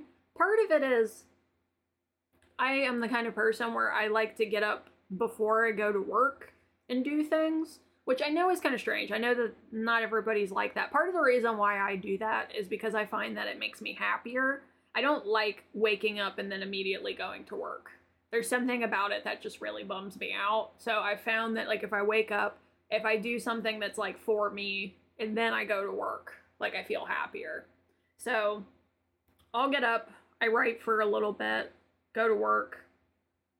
Maybe when I come back, I'll write more. On the weekends, I'll probably write more than that. But, like, one of the other things, too, part of the reason why I write more in the morning than I do the afternoon is I just find that I'm more productive. There's something about me in the morning where I am less mean to myself. I'm more willing to just, like, write stuff down. I don't think about things as much. Yeah, we're reversed. If I tried to do it in the morning, I'd be raged. Like, just, what the fuck is this? Like, just, I love sleep. So I'm the opposite. I wait until the possible last minute to get out of bed and get ready to go to work. And I immediately go to work. If I have something where I wake up and have like an hour before I need to leave, I am impatient the entire time. Because I'm like, I'm going to be late for work because I'm going to get caught up in something. I'm going to forget to go to work. Like, even though I wouldn't do that, like, that's just what I think. So then I just go to work early. I'm like, well, going to work. Like, I can't do this. my husband, he's the same way. Like, he doesn't like to get, I know that I'm very weird for doing this. It's just, for whatever reason, I'm just much more of a productive person in the morning. In the afternoon, it's like a wash. Well, that's me at work. Like, at work, I get everything done, like, as soon as I get there. And then if you're trying to do something with me at noon, I'm brain dead. I'm like, this is spent. Like, I'm a morning person by trade. Like, that's just high energy to nothing. But to me, like, the hobbies are how I relax. So then I can't be in that mindset. I can't be in that hyper mindset. I have to be a little down. I wouldn't say that I'm hyper. Well, no, It's I just- just meant, like, I am in the morning, so I can't do anything I enjoy. Yeah, it's just, I think for me, it's just more of like a way to do something that I want, something that makes me feel better. I mean, back before I was writing, I would do other things. Like, I don't know, maybe like I'd watch a video or something. But now it's, I write. It makes me feel better. And also, the other thing for me, because of this whole goal that I have, I write every day, no matter what. And I basically have done that. I did go on vacation somewhat recently, and I didn't have my computer with me, so I kind of had to write on a notebook, which was weird. But I try to write every day, no matter what, even if it's just like 10 minutes. And part of the reason that I do that is I find consistency is really key. And it doesn't have to be you writing every day. You can make a goal to write every week, you know, whatever. It's just, for me, especially with the goals that I have, I find writing every day, even if I'm having a horrible shit day, if I can just put down like a sentence, it's better than not. So, Yeah, with me, it's more I think about it a lot. And then I found we also have opposite problems when we write, and that my beginning and my end are choice. They're like the best parts, and I get them done first, and in the middle is me going, bleh. Like, what? I feel like I'm rambling and I hate it. Well, with what I've read from you, it's like you'll have an okay start, and your middle is choice. Like, your middle, you've got everything like going on. I don't even have to write notes. And at the end, I'm like, what happened? You were doing great. I never really know how to end a book. You don't. That is true. It's- I'm working on it. I'm working on it like even more recently because I'm trying to be better about chapters. Because that's the thing I've had issues with too, is like how to end a chapter. Yeah. Because I like telling stories, but I think like I naturally don't like some of the ways that people structure stories, which is essentially like, here's a thing, cliffhanger. Here's a thing, cliffhanger. Like, that's kind of the way that people set up most chapters. It is like you're supposed to end on essentially something that's a cliffhanger. And I'm like, what is the cliffhanger of this chapter? That's what you always have to ask yourself. What is the cliffhanger of this chapter? And then you end right before you answer some question. You never answer the question. See, it's just really, we literally have opposite problems. And that's why it's just so funny and why we make a good pair in a lot of ways. Because, like, I already know how every chapter, rhythm-wise, is supposed to go. So ending a chapter is super easy for me. Everything, like, it's just the meat. Like, I don't know what to do in the middle. I'm like, I just want to end it. I want to start it and end it. I don't care about the middle. Is that like your, fuck, where's my sandwich? I end, like, 5 chapters with her cussing about food. Like, and that's perfect to me. I'm like, this is what the people want. Like, this is what, and how I'll do a rhythm throughout the books where it's like, every odd chapter has those cliffhangers that you want, and every even chapter has the, like, peaceful, like, there's a resolution to this. Mm-hmm. And so I have those in my head. And then with you, like I said, you have the opposite problems where, like, your rhythm, I'm always like, what are you doing? Like, your rhythms throw me off, and then I have to, like, I'll write in how to, like, the cadence of the sentence irritated me, and I put in, like, a note that I'm like, I don't know why I need to do that, but that's, so we have opposite problems, and what I have to do to help me with my problems is I have to have an outline after I start it. I can start it, like the first 50 pages, I know exactly every word and where it's supposed to be and how it's done. After those first 50, I'm like, okay, now to the last 50. Like, I don't give a fuck about the 100 in the center. Like, it's just, so I have to write outlines after and before, like, after the beginning and before the ending. That says every chapter, what is the point of this chapter? What am I trying to accomplish? And then try not to write words like, it's filler, I don't know. Fuck this chapter. Yeah. So I do another thing that's really weird too. I have done outlines before. Sometimes I don't do outlines. I don't know. It just kind of depends. I'm still like kind of learning, basically. I wouldn't like I think I said this at the beginning. If I didn't say this at the beginning, I'm not an expert. I'm just giving you some tips of things that I've found that works. But one of the things that I tend to do is I tend to write like the first 10 chapters or so, and then kind of like meander around in those first 10 chapters for a while. And I think like part of the reason why I do that is I'm trying to figure things out. Like, it's like me trying to be like, okay, like, what is this story about? What are these characters like? You know, like, and I know it sounds really weird because like I could do an outline and I could do those things, but for some reason it doesn't work as well for me as like literally going through 10 chapters and like I'll keep editing it like essentially and keep thinking about it. Like it's not just like me doing nothing. It's like I'll keep editing it, I'll change things and this and that, I'll change people's names. And it's like essentially me getting almost like a vibe check. Like I'm like, do these first 10 chapters suck or not? And if they suck, then, you know, maybe I reconsider it. And I had that happen actually somewhat recently. I don't think we talked about this, but I was writing a book all pretty much last year, I guess, and I ended up giving up on it because basically I would say it was like about the first 10 chapters or so, and I was like, I really like this idea, but I just can't write this. Like I would kind of mess around with those first 10, maybe 15 chapters, something, whatever it was. I think it was more like 10. And I was like, I don't see a story in this. Like, it's a great idea and I would love to come back to it someday, but maybe I'm not the person to write it. And it sucked. Like, having to give up on an idea does suck, but it got to a point, I think I had gone through like 3 or 4 rounds of it. Like changing things, being like, okay, maybe if I tweak this, then this will work, and this and that, and all, and eventually me just being like, I can't do this. Like I'm trying so hard, and it's not me. Apparently, it's not me, and I can't do it, which is rough. And I mean, even so, I mean, I know obviously that's kind of sucky advice to give to somebody, but I would give that advice to some people. Like, don't be afraid to give up on an idea. Like, not all ideas are for everybody, even if like you think it's a really good idea. Well, the thing is, you go through different times in your life and you change, and maybe in 5 or 10 years, you'll be the right person for that story. Right. So like, you don't have to burn all evidence of it and forget it forever, but just decide, this isn't the right moment. I'm not that person today. Yeah. But I think I'm also a big fan. Well, that sounds weird the way I say it, but like, you shouldn't just like force yourself to do something. Like if it literally feels like you are swallowing gravel trying to make something work. Me and pottery. Fuck that wheel. Literally. Goddamn wheel. I thought it would be my life's calling, and I was like, I hate every second of this. I don't know if is there anything else you want to say? I was just going to say, like, if it helps people who can't write beginnings, how I picture beginnings to help me. Like, I think that's my strong suit is beginnings and ends, so it's like what I think I should give advice on.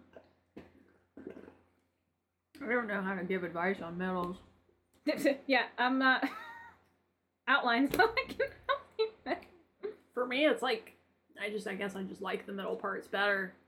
I don't know why. Just for whatever reason, writing beginnings and endings annoy me. Well, what helped me with writing middles is that with my recent love of character development is trying to build that. Like, that's my purpose in the middle, is to build upon character development and, like, create mini stories. Like, it's not, to me, it was always, how do I get to the end? Like, that's what the middle was to me, was, how do I get to the end? And because of that, I hated it, and, like, I never did a good job because I'm rushing it, and it feels like I'm rambling if I'm not rushing it. So when I changed my mindset to be, the middle is about character development and short stories, like, that's the point. Then it became a lot easier for me to do it. Okay. I don't know. Again, I don't really, like, have advice. Mine, I think it's just, for me, personally, the middle is where the shit happens. Because, part of it just, I don't know if we're just, like, talking again, I guess. He has. I wondered that too, but you kept drinking, so I'm like, I guess we're chatting instead of recording. And then now we're getting serious, so I'm like, alright, it's part of it. We're just talking. But, fuck pottery, anyway. Yeah, fuck pottery. Anyway, the middle to me is, like, the part where everything happens. So that, honestly, tends to be the parts that I think about the most. Because the beginning and the ending, which might be more of a product because I write fantasy, the beginning and the ending to me are, you're building the world, you're like trying to wrap things up in a way. So like that's the way that I tend to think about it in fantasy, because like I know for some of the books that I was writing, the big issue that I had was I was like, well, I don't want it to take 10 chapters for it to start, but also I don't want to not talk about the world at all because it's a new world. And I feel like it's weird to just like not, but then it's like also like, I don't want to talk about it like, this is the world and this is what it looks like and these are the people in it and these are the things that happen and here's the magic system and just shove it down their throats for 2 chapters. It's more like I wanted it to be, you know, organic and natural. And so anyway, the whole point is that that's the reason why I have problems writing beginnings, is because I focus so much on like, I want it to be organic and like, yeah, the story's in there. I'm not like not telling the story, but like that's not really the purpose of the first chapters. The first couple chapters are be like, here's the world presented to you in a way, and we're gonna kind of like get into the story. And then the middle part is like this is the story. So I see why we're opposites now, because that's not at all how I think of it. To me, the beginning is the first 50 pages. I think the average healthy fantasy, and by healthy, I mean like not Tolkien, but also not just like a short story, is about 200 to 300 pages. I think that's a good healthy spot. So to me, the first 50 pages, if I'm not interested, I won't read that fucking book. Like if you don't do something that makes me care in the first 50 pages, it doesn't matter. I'm not going to read that book. And so to me, like the beginning is so important to do 2 things. Establish your voice, however you want that to be. If that's you rotating through characters, if that's first person, if that's whatever narration from above, omnipotence, you need to establish that firmly. And the other part is to give you something interesting to pull you in. Even if it's something you resolve. Like it has to be interesting enough that someone wants to keep reading after those 50 pages. And so, like in one of the books that I was writing, the character that was telling the story is ADHD like me, because it's the easiest way for me to write, obviously. And so a lot of my voice is her just randomly having a different thought. And I had to figure out how to put that in a way that's not confusing. Because it can easily get confusing where you're like, so I was waiting for this person to tell me, but pizza. Like, you can't just do that. You have to find a way to get your rhythm and the cadence for people to understand what you're doing. So you slowly kind of step into that where they get used to it. And then the ending is the point to me. The ending is, why are we here? We came here for the end. That is the whole point of this, is to get this ending done. So that's why you were easy to do the middle, because you're like, this is the point. This is what we're doing. And I'm like, no! Yeah. The middle is just fodder to get to the end. Like, I don't care about it. But to be fair, I feel like that is kind of more how fantasy is written. I mean, yes, okay, there are some fantasies that do have good endings. I'm not going to say that. But, like, I would feel like, maybe besides Harry Potter, but Harry Potter's kind of weird. I almost sometimes don't even put Harry Potter in fantasy. It is a fantasy. I'm not saying that it's not. Real people. It's just, it's more like I guess I'm saying it's not high fantasy, like Tolkien, you know, that kind of stuff. It's more like, it is like a high school mystery is probably where you would more put Harry Potter. So yeah, normally the ending is important in Harry Potter, but like a lot of fantasies, I feel like the ending's like a soft pat on the back. Yeah. Like you have right towards the middle, between the middle and the end, you have the actual like big showdown or resolution or whatever. And then the last chunk, like 50 to 30 pages, would be more epilogue, more of a wrap up, clean up, telling you what happened because of the big event, more or less. But I think the other reason is that I think of endings the way I do is because I typically don't just write one thing. I'm writing 3 books conceptually, or like a series of shows, or it's never just over with the first one. So to me, you have to have that big pop moment. And then I would talk about like the results of that in the next sequence. And to me, that's just like makes more sense. If I'm only writing one book, then yeah, I would agree with the whole, you have the big event and then you talk about why that event mattered. And that makes perfect sense. But Just not how I do it. Basically, what you're saying is we need to swap these. Yeah, at we'll some just point. say, here's the book. I did the beginning and the end. You do the middle, and then I'll take yours and be like, I'm going to write a bitchin' beginning and ending. Which I do remember when you gave me the last book you wrote. I felt so bad because, like, I read your beginning, and it took me forever because I wrote in just as many notes as the chapters were, and I'm like, how am I going to tell Chris I had such a hard time getting through this? But as soon as I got to the beginning, it was great. Like, the middle, I wrote barely any notes. Mine is just little ticks and things. But the beginning, I was like, God damn. Yeah, to be fair, I had a hard time with the beginning. Yeah. I liked it. So I wrote like I was saying earlier, I wrote a novella, and I liked my novella a lot better in terms of that kind of stuff. Like, I thought it made sense. I think I still didn't really like my ending as much. I mean, it wasn't bad. Your ending straight up just pissed me off, I think.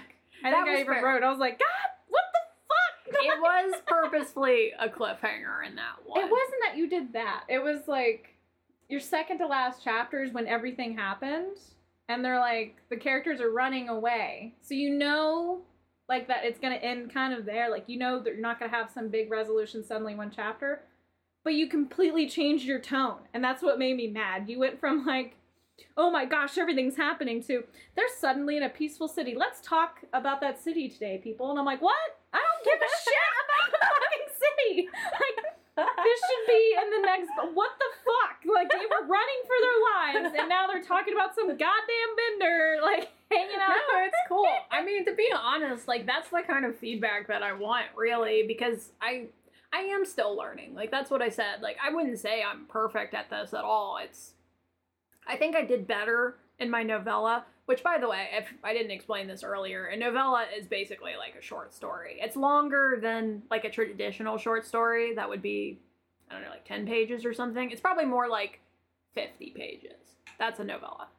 But I thought I did, like, a better job, especially with the beginning and kind of the progression. The only thing I still didn't really like about it was my ending, because there just wasn't, I just wasn't sure how to end it. Like, I felt like I ended it in a place that I thought was appropriate, but it was also kind of one of those where it was like, how do I end this? Like, where should I stop? If you literally just cut that last chapter, that would have been fine to end it there. That's how I felt. Note taken. Like, because it was obvious this was part of a series. Like, towards, when you're halfway through, you can usually tell if a book's going to be a series or if it's going to be just one book. So I knew it was going to have, like, some sort of ending that wasn't totally resolved. Just the last chapter made me so mad. I was like, the tone changed. Like, Fair. why'd you get me amped up and then just do this to me? I'll have you be my editor. Next time, because I mean, I am writing another book, actually. You know, maybe we could end here, unless you have any more advice. I'm a good editor, because as much as it sounds like I'm being mean, I'm just very, like, this is what I feel like happened. Like, I'm never actually mean. I'm just critical and kind of give you, like, honest opinions when I do stuff. So for anyone that thinks I'm bullying Krista right now, like, my mom thinks I bully you all the time. So no, we'll just have to trade stuff. When you write your thing, I'll read it and I'll critique your middle, and then you can critique my beginning and end. Or I mean, you can also critique my middle. But you don't have to know shit about the middle. You don't read the middle. No, I was with one of the things I was writing. It was a true story that I was asking people for romance, like, advice, just like, tell me your first date or whatever, and got all that weird ass feedback. And I literally told people, like, that's shit, I can't use that. Why are you telling me this? And I made a bunch of decisions about this romance I built, and I decided to make one of my friends, who's a diehard romantic, I was like, just read this section. And she's like, why would you do this to me? I'm in love with that man. And I was like, well, that is the point. She's like, you're going to kill him, aren't you? I'm like, duh. That's the whole point. I want you to be in love with him, so it's soul crushing. She's like, I fucking hate you. Like, thanks for helping. I'm glad you did your part. Okay. What I was going to say is what we are actually going to be writing for NaNoWriMo, whatever. Nah. So for me, I am currently working on a book. I wouldn't say that I'm too far in it, so I don't think it'll really matter. I could easily add another 50,000 words to it. So I'm going to keep writing that. Essentially, the plot of what I am going to be writing is it's going to be a mystery of sorts surrounding the disappearance of a princess, which I know sounds very generic, but I don't know, it just really interests me and it called to me. And so like, I think Julie's kind of talked about this a little bit here and there. I like a lot of character development type things. That is another thing that I do like too. And I especially like that in terms of this book. Like, I think it has the central cast that I've made for this, I think is very interesting. And I am just excited to progress them. And I hope it'll end up somewhere really good. I do have a very clear, like, where I want it to end up. And I've outlined steps throughout. Basically, like, for anybody who hasn't written a mystery, it's like the steps to get to the answer of the mystery. That is Colonel what it Mustard is. in the library. Yeah. So I've like written out that part of it, like here, this will happen, that will be this part of the mystery, that will be this and this and this and this to the end, basically. Right. So what I'll be working on is what I've been referring to quite a lot in this episode, just because it's like my most recent project, so it's the most recent one, like, in my brain. And that's kind of a twist on typical supernatural ideals. And like I said, it came from a meme. It was essentially a meme that said, you know, I'm so sick of the tropes where, like, vampires or no, werewolves are possessive and, like, you know, territorial, while vampires are, like, creepy and edgy and sexual. I want someone to write about, like, a derpy vampire or, like, just stupid shit. Like, it was just a meme. And I just went, that is interesting. And I came up with my own concept of, like, it's a current world novel where basically a character from our world finds out that everything we know about supernatural beings is completely fucking bullshit. And she's, like, immersed in the world of them and learns about, like, what they are really today in this realm, more or less. And it's supposedly going to be a 3-part book series that I want to do if I ever get there. And I'm working on it specifically because I wanted to finish a writing project this year. Just one. Like, I don't care what it is. Because I have so many just started. Because I'm good at beginnings. And I got caught up in the end. So this one, I wrote the beginning already. And I think I'll need more than 50,000 words. So I don't think I'll finish it specifically, like, with this project. But I wrote an outline for the middle. So I should be able to keep going. And I was writing this, like, 3 hours a night for, like, a month. Like, I was really into it.